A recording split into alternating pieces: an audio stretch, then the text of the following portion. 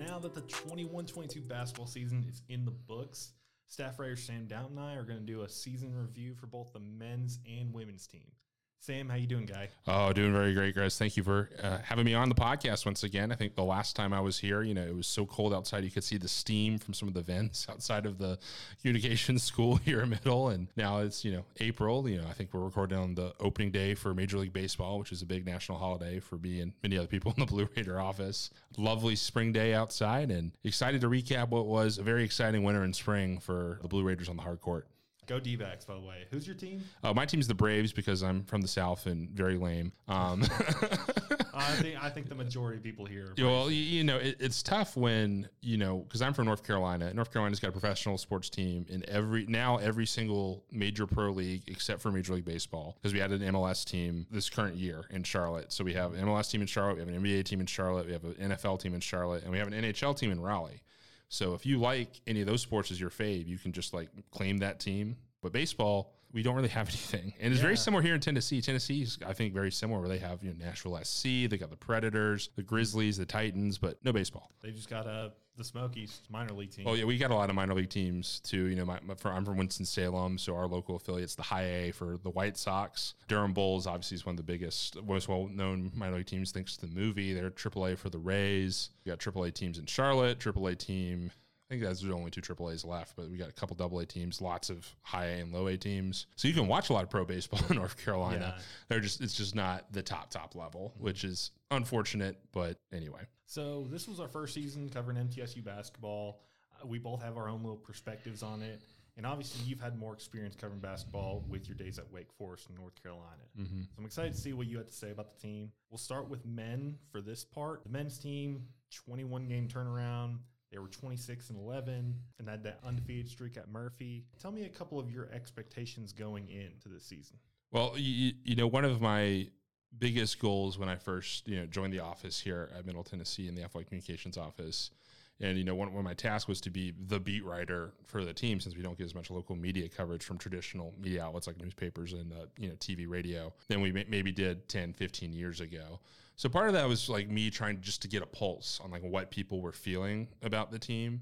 And, football was kind of a mixed bag. You could tell that there was a lot of players that, people liked, but also they weren't really, pleased with the results by and large. But, the bowl game kind of brought some people around to okay, we were injured a lot. So actually, it was a pretty successful season. So that was an interesting first dynamic. But everything I was hearing about the men's basketball team while all that was going on in the fall was oh, you are not going to believe how bad this men's basketball program is. This is people were despondent about this team going into it. Now, basically having an outsider's perspective coming in and watching practices in the summer and watching practices, while they're working out in the fall and stuff, I was this team doesn't look bad.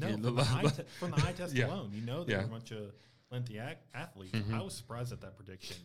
Last in the conference when COSA preseason rankings came out. Well, and to be fair to Three-Man Weave, who did an excellent preseason rundown of all the teams in the conference ahead of time, and also the coaches of the conference that voted in that preseason poll, there wasn't a lot externally to like about Middle going into the season. Don Sims had regressed pretty much every single year since his sophomore season, which was the first time he really got extended starting time. But you could even make an argument he regressed from his freshman season up until this point, basically, just in how effective he was on the court. Because while he was getting limited minutes as a freshman, he was very effective in the role that Kermit Davis wanted him to do in that year. Yeah, I would argue this might have been his best college season. I think so as well. And then, you keep going down the line of Eli Lawrence had not shown himself to be the type of defender and the type of sort of, multi-level threat, because he's got to get to the hoop and he can shoot a little bit. He hadn't shown consistent flashes of that at any point in his college career up to that point. He'd shown athleticism. Everyone knew he was athletic and they could see that he could become that person. But this is the first year that he finally became that person.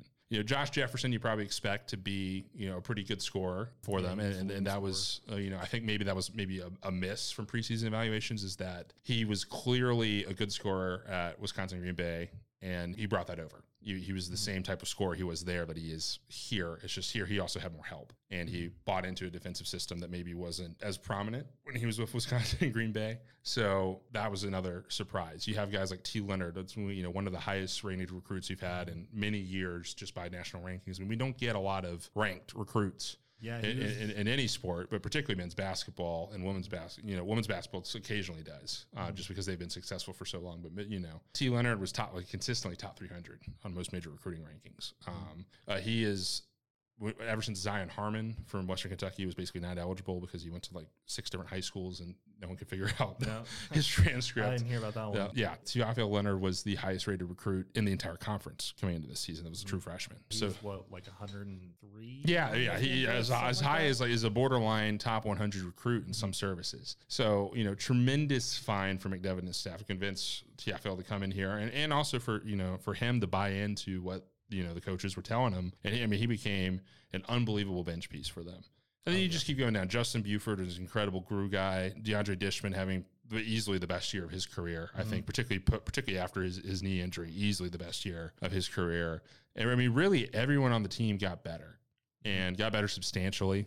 When that happens, those types of predictions miss. And I think it's a tremendous credit to the coaching staff for developing these players, for finding a system to buy in, and also for finding players that fit what they wanted to do. Because when I knew this season beforehand, I was reading the 3manweave.com preview of Conference USA, and they mentioned sort of a throwaway line in there that Nick McDevitt's best teams at UNC Asheville were teams that pressed a lot and forced a lot of basically havoc play, lots of turnovers, prolonged possessions, stuff like that. And I saw what they were practicing in the gym where they were doing a lot of presses, and not just like one specific press, like 5 or 6 different styles of press. And I was like, this team's got the length to be really annoying to play. They're not going to be bottom of the barrel. I didn't think they were going to be East Division champs by any means, but I thought they were going to be, easily a 500 team in conference just based off what I was seeing. And, sure enough, they got hot a little bit, learned how to shoot, figured out, how to work together on offense and played into the depths so where everyone was really feeling like they were contributing every single game. I didn't even mention guys like Cam Weston, who was a huge piece from the JUCO level this year, who's really developed into a really good point guard that's basically only missing the outside shot in his game at this point. Yeah, Cam should be taking over that point guard role now that Don's going to be graduating. Yeah. He kind of gives me an impression of like a Rodney Stuckey.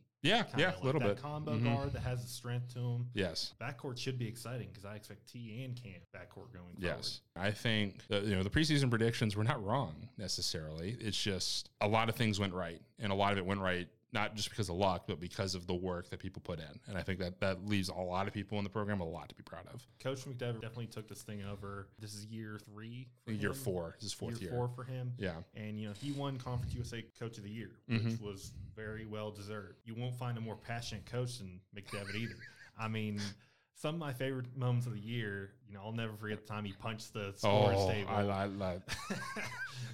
And my favorite part about that is like when I think of McDevitt's passion, McDevitt does like to discuss things with the officiating crew from time to time. And sometimes, I think there was multiple times where we were teed up for hanging on the rim that was a very quick whistle or something, or there was some point of emphasis that either he missed or wasn't communicated. And there's something, so he generates a lot of passion firing up the crowd after those moments. Oh, yeah. But my favorite part about the fact that the time he punched the screen is I think we were up like 20 against this team and trying to press, and some dude I forget who it was at this point, but one of his players just completely messed up what they were trying to do, and he just could not help himself. McDevitt's awesome. So out of everything that happened, do you have a favorite storyline for this season? We have Sims' farewell tour, the turnaround with the wins, undefeated streak at Murphy Center. What comes to mind? Well, I think it's sort of an intersection. I with the undefeated at the Murphy Center and the turnaround. Because obviously, like the raw win numbers extends far beyond our final home game. Our final home game is against Western Kentucky this season. But that moment is going to stick out to me for a really long time. Because, Western Kentucky was a team that was expected to be one of the better teams in the conference this year, certainly one of the better teams in the East Division. And they kind of had some injury issues that, like we said, a guy like Zion Harmon not being available to them obviously hurt their expectations and a couple other things. But, they were still probably the second best team in the division overall. They got that East 2 seed down in Frisco. And if we won that game, we clinched the division. And it was an unbelievable environment in the Murphy Center. And for me, it was the culmination of the people of Murfreesboro, the people of the university finally being like, okay, we're back. This is the next step to get back to where we were when we were consistently a threat to make the NCAA tournament every single year under Kermit Davis. It felt like people in the area finally came out to that game and saw how good the team was and how well we played that night. And, the Blue Zoo stormed the court. And, Coach McDevitt got very emotional after the game on the court and even carried that emotion a little bit into the post-game presser. That moment just sort of summed up really what this whole season meant, I think, to Murfreesboro community, to the Middle Tennessee State community, and, to the coaches and players of the team. And and so, I mean, I'm not going to, forget the picture of Don Sims holding that East Division Championship trophy on top of the scorer's table, just the sea of people on the court. Looking at, Nick McDevitt holding up the number 1 sign. Some of the pictures our staff got from that night are unbelievable. So that's what's going to make me remember about this team more than anything. And obviously they won a lot more games after that. Won a game in Frisco, won several in the CBI. But that, to me, I think just symbolized so much of what this program meant this year to so many people. You mentioned Frisco. How was that trip, and how was the Conference USA tourney? Well, Frisco was interesting because obviously Josh Jefferson got hurt in that Western game. And I'll never not think if we would have had Josh. From my understanding, pretty, serious hip injury that kept him out of every single game after that. He made a huge 3 to clinch that game basically, and put him up. I think it put us up 4 or something, maybe put us up 2, and then we just sort of made free throws from there on. But he wasn't available the next 2 games. They lost at Charlotte and then at Old Dominion, I think, to end the season, and then they went down to Frisco. Had a really tough assignment in their first game, where they were playing a UTEP team that sort of took its time to get together, but it clearly started to gel under their first-year coach Joe Golding, who came over from Abilene Christian. And they pushed us to overtime, but we took the game, and it was, really solid, gritty, classic defensive win for the program. And I think for a lot of, to the extent that there are national people within Conference USA, but the more conference-wide media that pay attention to their team and then everyone else, I think that was the first game that they were like, this middle team's better than, it wasn't just an East Division thing. It was, they've got some moxie to them. Yeah, in those games without Josh, that's exactly the kind of wins they were. They were grinded out defensive teams, defensive games. Yeah. We didn't necessarily shoot the ball at our best, but that's kind of our style, And then, that UAB game that we unfortunately came out on the short end of in 3 overtimes, maybe the best game I've ever individually watched. What a thriller. What a stressful thriller. I mean, for me at least, I was sitting right behind the bench during that time. It's funny, I didn't even really sense stress. No. I think it was more just passion. It was just both teams wanted to just find that last little bit to get over the hump, and then I think finally the foul trouble started to even up on both sides because UAB lost a lot of their bigs really early because they were fouling Dish. Let's be fair, they were fouling him, and and UAB probably had the best player on the court, Jordan Walker. And, so when you have the best player on the court that can make impossible circuit shots from behind the arc, that can give you an edge. I remember it was almost like Curry-esque shots. He was a gunner. And particularly in the second overtime, he was a gunner, in my opinion. They just made a couple more plays. But I think Middle Tennessee came out of that with a lot of respect from a lot of different people that maybe had tuned out that particular program up until that point in time and thought, they won however many games we won in the regular season, but they're playing the East Division. East Division doesn't have any good teams, so they were just beating up on the teams that got to play twice basically. And that game showed this team could play. And not only can they play, they're young and they're super athletic. They're gonna be dangerous if they can keep everyone together. Yeah, we'll see if that affects our ESPN. If we get any more games from them. I'm not quite sure how the CUSA media deal works as far as obviously we're not on any of the ESPN broadcasts usually, unless we're at some tournament or something. But we might get a few more ESPN Plus deals, I guess. But I think that might have more to do with institutional, because a lot of the ESPN Plus stuff is stuff the team has to pay for as far as putting a production truck together and other things like that. Yeah. We'll see, but obviously the better we are, the more attractive we are, and maybe we'll get Stadium comes in and wants to put it on or something like that. Yeah. It was definitely a fun team to watch throughout the year. So, next up, they did go to the CBI championship game against UNC Wilmington. Came up just short in double OT. Elias King got injured that game. And with Jefferson still out, I think it just came down to our guys running out of gas, Yeah, a little bit. What's kind of stunning about it is that, we scored 90 points in 2 overtimes and only had 3 players in double digits, Don Sims had 27, 14 of which came to the free throw line. Dishman had 17 and fouled out pretty early in overtime, so he probably could have gotten a few more. T. Leonard had 11, Eli Lawrence had 9, Tyler Millen had 6, Justin Buford had 8, Cam Weston had 6. So some guys you maybe expect to score a few more points weren't scoring a few more points, and he still scored 90. So pretty impressive. I think, what I'm going to remember about both the UAB loss and the UNCW loss longer term. It's just like we missed a couple of free throws right there towards the end at certain spots that could have either put it in a situation where they would be forced to take a tougher shot to tie, or, you know, put the game out of reach like completely.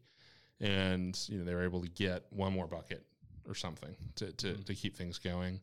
And, you know, it's hard, you know, Don Timms made 14 of 16 in that game against UNCW. I think he had that Hail Mary 3. Yes, I mean, so, you know, I look at it analytically from a percentage expectation, and 14 for 16 is not that different from what he normally makes. He makes 90% of his free throws. You really can't point to that specifically, but, you know, it's easy to point to that at times. It's the curse of the TV broadcast. You know, when they mention percentage right before they shoot it, you know, it's tough. The free throws, you know, we're 34 for 46 as a team that game against UNCW. Maybe that's something to work on for those guys as they're doing their off-season stuff.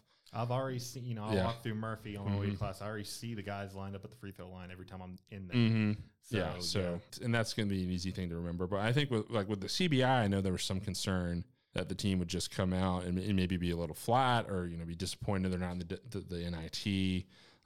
Which could have been a possibility for them. I mean, our RPI was in the 60s. I think our net was, you know, almost just over 100, just under 100, I should say, you know, in that 90s range. So that's, you know, borderline NIT team.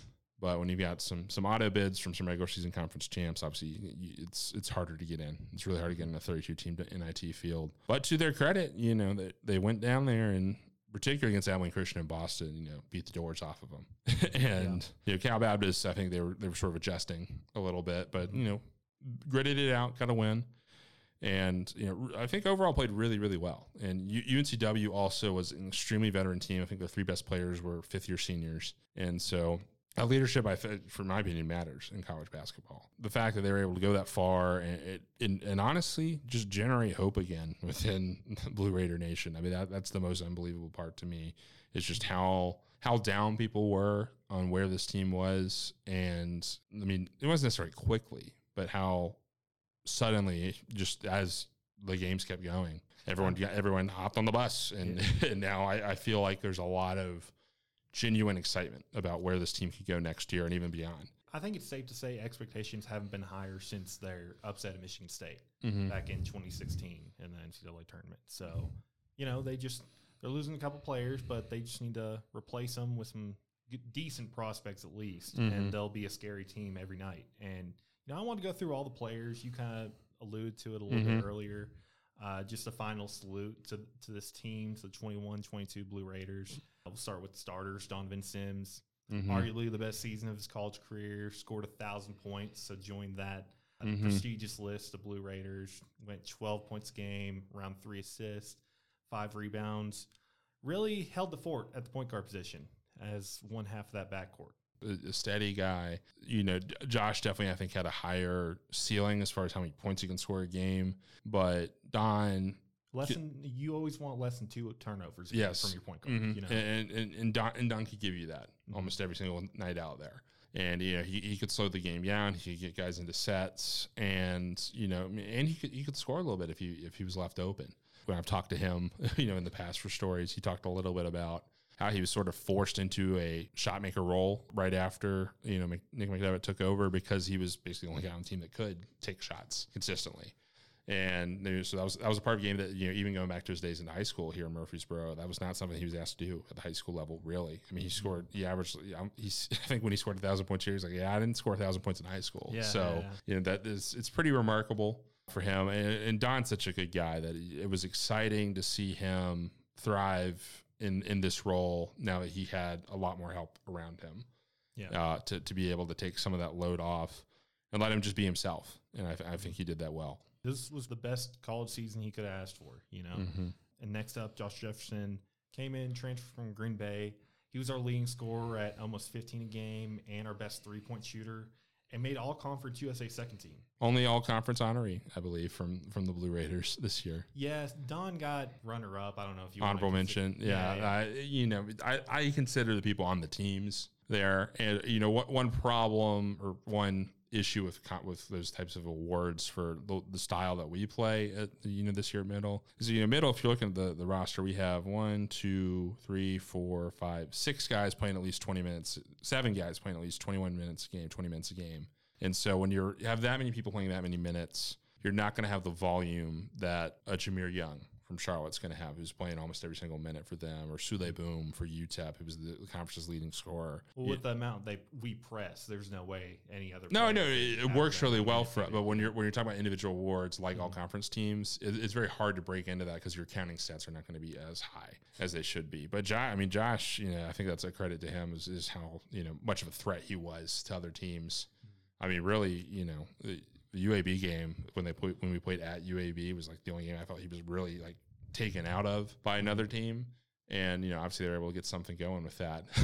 But yeah, every other game he's just a huge threat all the time, and that opens up opportunities for other people. And I think he got better defensively as the season went on as well, and maybe wasn't a plus defender, but was a consistent defender the whole time. So I was very pleased to see Josh. I think Josh is a tremendous example of how to make an impact on a program when you're coming in as a one-year transfer.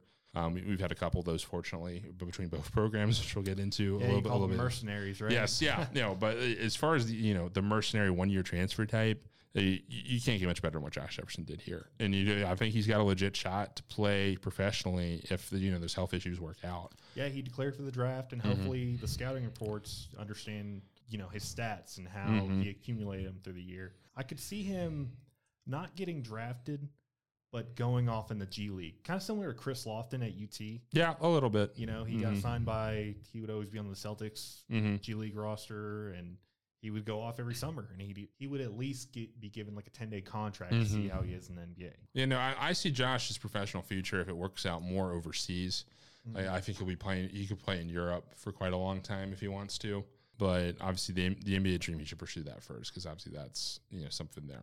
But I think if that's something he wants to do, I think that's a door that could open up for him. Yeah, it's funny. I don't stay up that often to watch the second round anymore of the draft, but I'll be watching the 60th pick just to see if Josh gets some consideration. Yeah. Next up, we got Tyler Millen and Justin Buford. I kind of wanted to put them together, because they are just that interchangeable athlete. I emphasize that. Devitt utilized their length and what he wanted to do, not only on defense, but in transition offense as well. Oh, yeah, they're very big glue guys. And their glue guys, that sort of, rotated who was in favor, I guess, is the key glue guy at any given point in time. I think Tyler was probably a little stronger than Justin was. So he would often, if every team was running a bigger lineup, Tyler would often be in there just because he could beat and bang a little bit better. Justin's an excellent passer. And so he was often a really decent facilitator, secondary facilitator a lot of times of the offensive stuff, even if he wasn't as big of a shot-making threat as maybe Tyler was. Well, really, just two guys that you need to make your team run, and particularly make that press work. And like you said, their length caused teams a lot of problems right there in the middle of that court. And, not someone that was often in the press conference at the end of the game, but somebody that was very big in making sure this team worked well and was successful. Yeah, their stats don't jump off the page, but underrated players for sure. Every team needs a glue guy. And now we got Eli Lawrence, led the team in steals. Really good perimeter defender. I know McDevitt really liked him on the smaller, quicker guards that gave Middle Tennessee trouble. If there was a kink to our defense, it was the small guards. They were able to get around our team and somehow get to the paint. I was going to say, Josh and Don are not really good individual defenders. They work well in team settings. They're really good working off pick and roll games and stuff like that. But as far as like one-on-one ISO stuff, that's not a matchup you want. But Eli, you'll take Eli in an ISO situation as a defender for sure. I think that's honestly one of the reasons why he took such a huge step this year and became such a high impact player, is that he became a much better defender. I mean, when I wrote a story on Eli, I think in February, I talked to McDevitt about what's changed from his development from then to now, and what as far as how he stepped up. And he basically said that the Eli of the past would take a lot of risk defensively. You like to jump in the pass lanes for the steals and and that would get him out of position. But he's learning when to take those risks now. Really, this whole team seems pretty disciplined when it comes to not overextending themselves. Well, say for one player, and we'll get into him later because he can make up for it himself. But Eli, I think even in season just got better defensively. And started to really relish taking on the other team's best player. And I wouldn't say he's a leaky block, to use a UNC reference type, where he would just take him out of the game completely. But he was, give him trouble. He was a plus defender that was annoying to go against. And, the only times that he really let up is when he just got tired, when he had to play a lot of minutes in the game. And you sort of saw that a little bit later in the year when they were having to play longer minutes in a shorter rotation. Yeah, he cramped up in a couple games, I remember, with the extended play. But and then offensively, there's a big stretch in the middle of the year where he just was in a funk offensively, and Josh and Don were picking up the guard load, I guess, for him. Cam Weston a little bit as well. But I think around, shortly after that road Western game, he just sort of picked it up from there and was a tremendous offensive weapon. What do you think he should be doing moving forward to be even more scary? Because I think, honestly, he's probably the most streaky player on the team. Some games he can have 4 points and 2 of 12 from the field. Other games he'll be 3 for 3 from long range and getting to the cup, getting to the free throw line. Well, really, it's just you've got to make one of your two. You've got to make your drive game or your 3-point shot a very consistent threat. And so I think you've got to take one of those two. I think he's a good shooter and he's a good driver. If he makes one of those two great, he's a much different player, because then that will make the other one better by forcing teams to just sell out to stop the other thing. If he becomes a really good driver and getting to the rim, then that's going to open up opportunities for him to get a shot over people because they're going to be sagging off. Or if he becomes a really good shooter, then that's going to open up ability for him to drive past people. And he's shown flashes of driving to the rim. He has, yeah.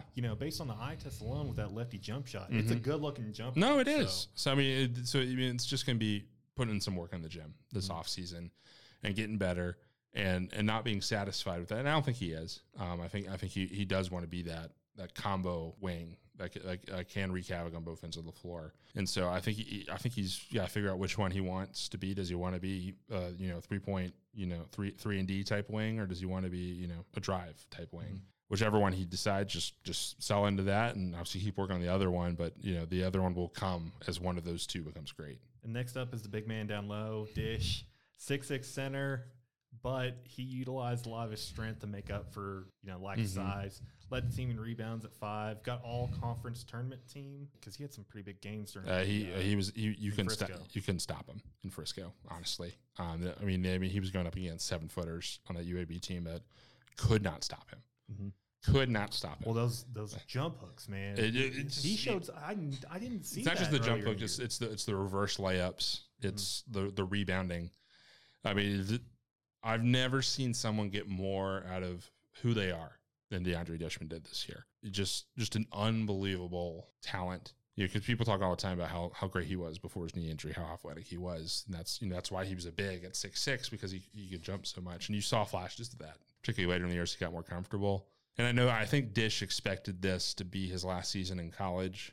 And so I think that was part of a motivation for him. He went through senior day ceremonies with Don and Josh as well. So I think that motivated for him. But yeah, you couldn't stop him first. No one could do it. No. And then let's talk about our freshman, T. Leonard. Made all freshman team in the conference.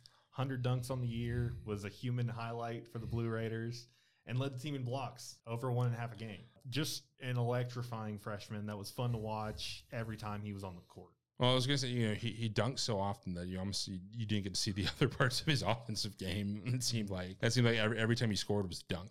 Almost as you were dunk. Sometimes he'd shoot a wing 3 and make that. Maybe like 1, 2 threes a game. Yeah, every time he put it up, I wasn't confident in it, but he'd make a couple, usually a week, basically during the game. He wouldn't shoot it often, but he's just an unbelievable athletic talent and just a perfect fit for what Nick McDevitt wants to do on both ends of the court. And I think that you really saw that was why he was so successful, is that he was such a good fit for what this team was at this point in time. And if he develops just like any part of his offensive game that's like consistent beyond jumping, if he like a mid-range shot, unbelievable weapon. Post moves, unbelievable. Like consistent 3-point shot, unbelievable. And he got a lot of stuff defensively in transition. That's always going to be part of his game. It's always going to get some easy buckets that way. Incredible inbound weapon. Oh yeah, they got that inbound play, just straight alley to T. I mean, more times than not, it was successful. The women's team has a play that I'll talk about that they ran for Dorsar a lot that just seemingly could not miss. The inbound dunk for T, seemingly every time they ran it, did not miss. T's also I think an excellent defender. He occasionally would make mistakes. He would overcompensate, try to go for steal and get burned. But the fun thing about how athletic he is that he could often make up for it. Yeah, he could get back. He could pin something. And I from what Nick told me about Eli when Eli was playing here early, it sounded a lot like how T was playing now defensively. And the fact that T was still pretty successful defensively, even with taking risks help side and taking risks for steals. If his basketball IQ gets better and he gets smarter about that type of stuff, watch out. Yeah, I think it's just a matter of understanding his own length, and that quick first step he has. As he builds some more muscle and gets a little bit more strength, he's going to be a scary player. What do you think about his pro potential? I mean, he needs to bulk up a lot, I think, for that. I think he's got so much jumping ability, but he's so skinny. It's going to be tough for him to last longer, I guess, in those professional seasons, unless he bulks up. And obviously, the strength and conditioning staff is going to help with that. A lot of freshmen are skinny when they first come into the program. So I think he will bulk up some as he sticks around the program, as he hopefully sticks around the program longer term. But he's got a lot of intangibles people like, man. And so, I mean, even if he doesn't bulk up and he's just still as athletic as he is and has maybe a little bit better 3-point shot, that's tough to turn down in the second round. It's a flyer. Yeah. Cam Weston, backup guard, really carved out a role, got some more minutes as the season went along, tied with Don in assists per game at 2.7. I really like him going forward. He's just like a supercharged combo guard. Well, Cam Weston to me is like the Hoopers player on our team. Like if you're a guy that likes to play pickup, that likes to that style of basketball where you just sort of pick up the ball and go, Cam Weston's real good at that pick up the ball and go type player because he's so fancy with his dribble moves and effective with it. He doesn't just do it just to do it. He does it with a purpose. And on top of that, he's a really good defender on the wing. Probably our best guard defender. That's not a wing type player because Cam's not a wing. But of the 3 point guards, Josh, Don, and Cam's easily the best defender of all of them, and just does a lot of things well. It's gets to the rim, is able to dish out of it if he gets trapped in those situations. Can be a little turnover prone at times, I think, but one thing he and Eli do really well is just sort of that harassment type of defending up and down the court where they just pick him up full court and not really try to do anything to him until they get across the half court line, but just sort of stick there so they're forced to change directions and do other things to get up court. And I mean, he wore on people, and people were frustrated dealing with that with him and Eli all year. And so, I mean, I'm super excited for him to get into a bigger role next year. I do think if he wants to be a really great player, he'll need to improve his 3-point shooting. He's 32.8%. That's not terrible. But that's why I kind of compared him to Stuckey. Stuckey was always a really good athlete, but could never get his 3-point shot down. But Cam has plenty of time. This was only his first year. He's a sophomore, came from a smaller school, so this was really his first experience with division. I think he was a JUCO transfer originally. From JUCO to this level of play, he's only going to get better as we go on, too. I'm excited for him. I think, he was one of the guys that when I was looking at just the conference level conversation on Twitter and on forums and other things, he was a guy that other people keyed in on as a guy like, oh, this is why they're better. They got a guy like him in there, and I think there's a lot of truth to that. Oh, yeah. And, Jared Coleman-Jones, he was supposed to be the backup center over Christian Fussell. I think that's fair to say. Yeah. But he got hurt in the preseason, out for the year. Hopefully he comes back stronger next season. Same thing with Jalen Jordan, still recovering from last year's knee injury. Yes. That led to Christian Fussell and Elias King getting a little bit more run time. What'd you think of those two? Because I think Fussell, he would get in foul trouble early, but he did do a decent job holding. Well, Fussell was key because Fussell was 6'10". Yeah. So if there was a larger center on the other team, like Sharp for Western Kentucky, for example, was 7-5. Fussell would actually do a pretty good job of containing them when he was in. Now, a little bit of that was, he was sort of the, he'll play 15 minutes and get 4 fouls, maybe. But that's an effective way to defend a lot of the times if you're coming off that bench roll and you have fouls to give, because he averaged, what did he average? He averaged 12.7 minutes a game. So, if you get 4 fouls in that time, that's not that big a deal if you're only playing that many minutes anyway. And so, obviously, you'd like to see that better. He has a little bit of a 3-point shot. Maybe he should take it a little less often and work a little more. That top of the key three, he loves it. It's just I wish he would go in a little bit more. And you see why he takes it, because it does look good out of the hand a lot of the times. But probably needs to be a little more consistent with that. But he's just the type of bench center that you want. He's got some of that stretch capability. He's got some good post presence just because of his size. And I think if he starts to develop some of those post moves that maybe a Dishman has, starts to develop his rebounding, his physicality a little bit better, he could be a really key cog for this team for a really long time. But even then, if he's just what he was given this year, where he was the 8th or 9th guy off the bench most games, that was exactly what the team needed in those times. So guy who understood his role and played it really well, I think, overall. And Elias King, he was a backup forward, got a little bit more run. Mm-hmm. Again, it's kind of like a pattern with this team. Averaged the same exact amount of minutes from last year, 8.1, which I thought was kind of funny. Yeah, Elias, I think the issue with Elias early on, because Elias was easily the last person off the bench that would play, particularly when Isaiah Turner left the team. And so Elias was always known as a really good shooter, and he does have a great shot, honestly. But he somehow just couldn't quite put the rest of everything together. Wasn't really always locked in on defense. Didn't always know where to be all the time. Still raw, Yeah, and some of that was just, I think he hit a growth spurt maybe at some point, just wasn't used to being, maybe as big as he is, because he's, very tall, 6'8". He was basically, a 2 or 3 at that height. Mm-hmm. But I think he clearly showed a lot of progress in practice. That's what Nick McDevitt told me, is that he showed a ton of progress in practice, and he might have been the best player in the CBI tournament for middle until he hurt his knee in that last game. Because I'd look up and he'd be scoring 10 points, 11 points, a game down there in Daytona, and putting in incredible defensive minutes for them as well, using his length and being smart with it. And so, for my money, from the start of the season to now, he's the most improved player on the team. And I think that's a tremendous teammate from what I could tell as well. That never made it about him even when he wasn't getting in the game on the sideline either. So I'm really excited for him, because I think he's got some still untapped potential. And if he plays like he did in Daytona next year, this team's going to be really scary.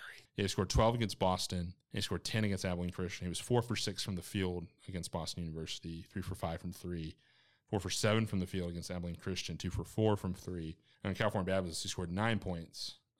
He had 4 rebounds that game. But yeah, just really quality minute. He scored 6 points against UTEP too in the Conference USA tournament. So excuse 4. Put 4 points in 6 minutes. That's so. The rest of the way he's doing 6 minutes against Coastal, 3 minutes against Florida Atlantic, 3 minutes against Southern Miss, 4 minutes against UAB. But late in the season, he got some run and looked really good. Those were your 21-22 Blue Raiders. It was a fun season. And looking forward, the players moving on from the program, Sims, Jefferson, Dishman, they leave a couple holes at the starting position. Mm-hmm. So what do you see the lineup at going into the next season? Do you see Fussell being the starter, or do you see them recruiting a new starting center, or maybe Coleman Jones? I think it really depends on who they can find.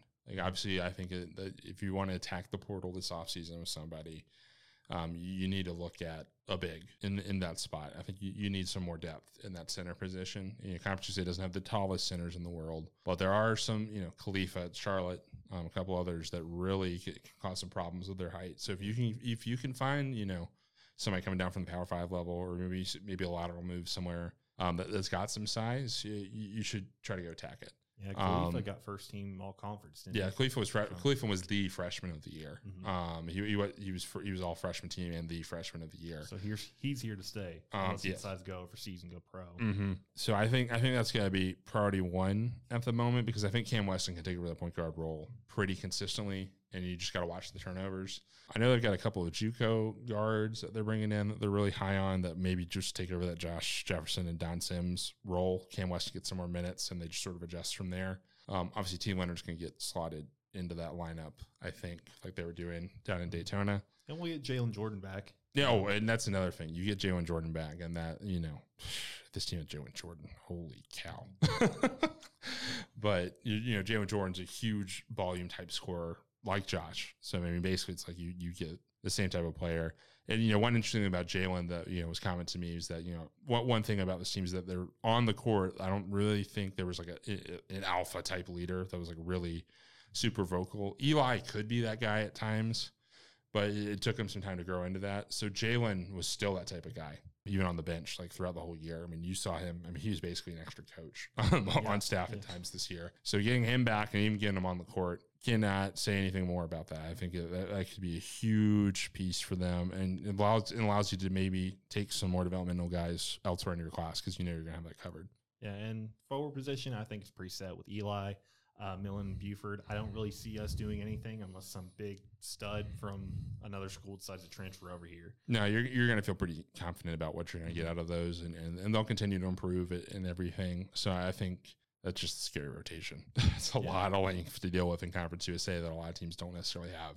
You know, when we get a little bit more official news about the roster and the prospects we do sign, me and Sam will do another podcast talking about the new players coming in. But yeah, that was our review for the men's team, the 21-22 Blue Raiders. Sam, you got any upcoming projects going on? Well, you know, spring football is in full swing for the Blue Raider football team. So a lot of my weekly features are of that vein. Yesterday on Wednesday, April the 6th, we're recording this April the 7th, I had a story come out about Shane Tucker, Coach Shug, as we call him around the football office. He is the new wide receivers coach at Middle Tennessee. He was a former, I think, 4-year letterman for Rick Stockstill from 2013 through 2017. Very cool. He's the third position coach on the roster that played for Rick Stockstill as a player. That includes his son Brent, who's the quarterback's coach and the passing game coordinator, as well as Kenneth Gilstrap, who's the cornerback's coach and special teams coordinator. So really cool to talk to him, learning a little bit about his journey. He's been in a lot of different spots since he left here. He, you know, coached at Dodge City Community College up in the, you know, sort of the Kansas JUCO route. Coached at Florida A&M most recently, had some stops at Austin Peay, was GA here. So hearing a little bit about his coaching path and about why Stock wanted to bring him back, I think was valuable to hear. Further back, there's a fun story about our new offensive coordinator, Mitch Stewart, who's very much in the Mike Leach air raid mold. I think he's literally 2 branches away from like Hal Mummy himself in the air branch tree. So air raid tree. So I am, you know, it was fun to talk to him. Actually, I talked to him before I headed down to Frisco, and so that sort of got out after that whole cycle. But you know, so some good football stuff out there. You know, if you're interested in hearing about what the team's doing in a pretty interesting spring ball season, they only got about 60 players available due to injuries, transfer portal, stuff like that. Other than that, you know, you'll find me a lot out at Blue Raider softball field or Reese Smith Jr. Field for Blue Raider baseball and softball season right now.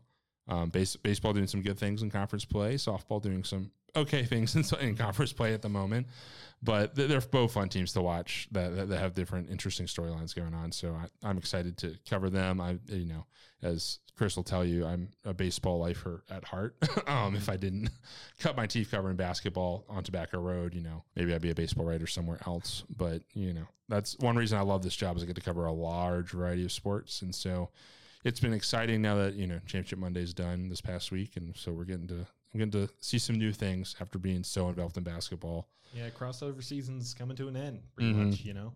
Yeah, and you can check out all Sam's great work at goblueraiders.com. So thanks again, Sam, and we'll be back with part 2 to talk about the women's team. Thank you.